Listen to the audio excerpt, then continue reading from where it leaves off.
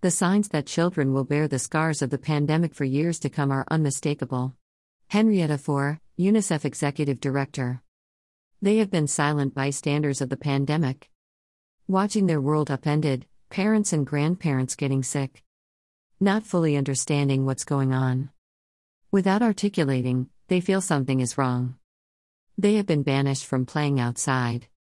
Bewildered, they watch stressed adults, wide-eyed. The fear that pervades their home atmosphere reaches out to them, unspoken thoughts they do hear. Some are merely bored, glued to their screens.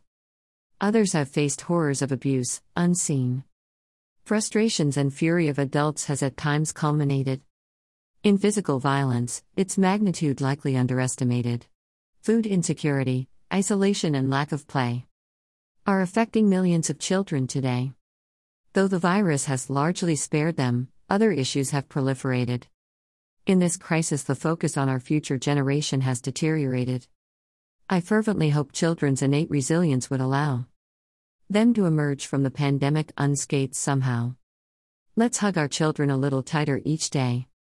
Now and when COVID finally goes away.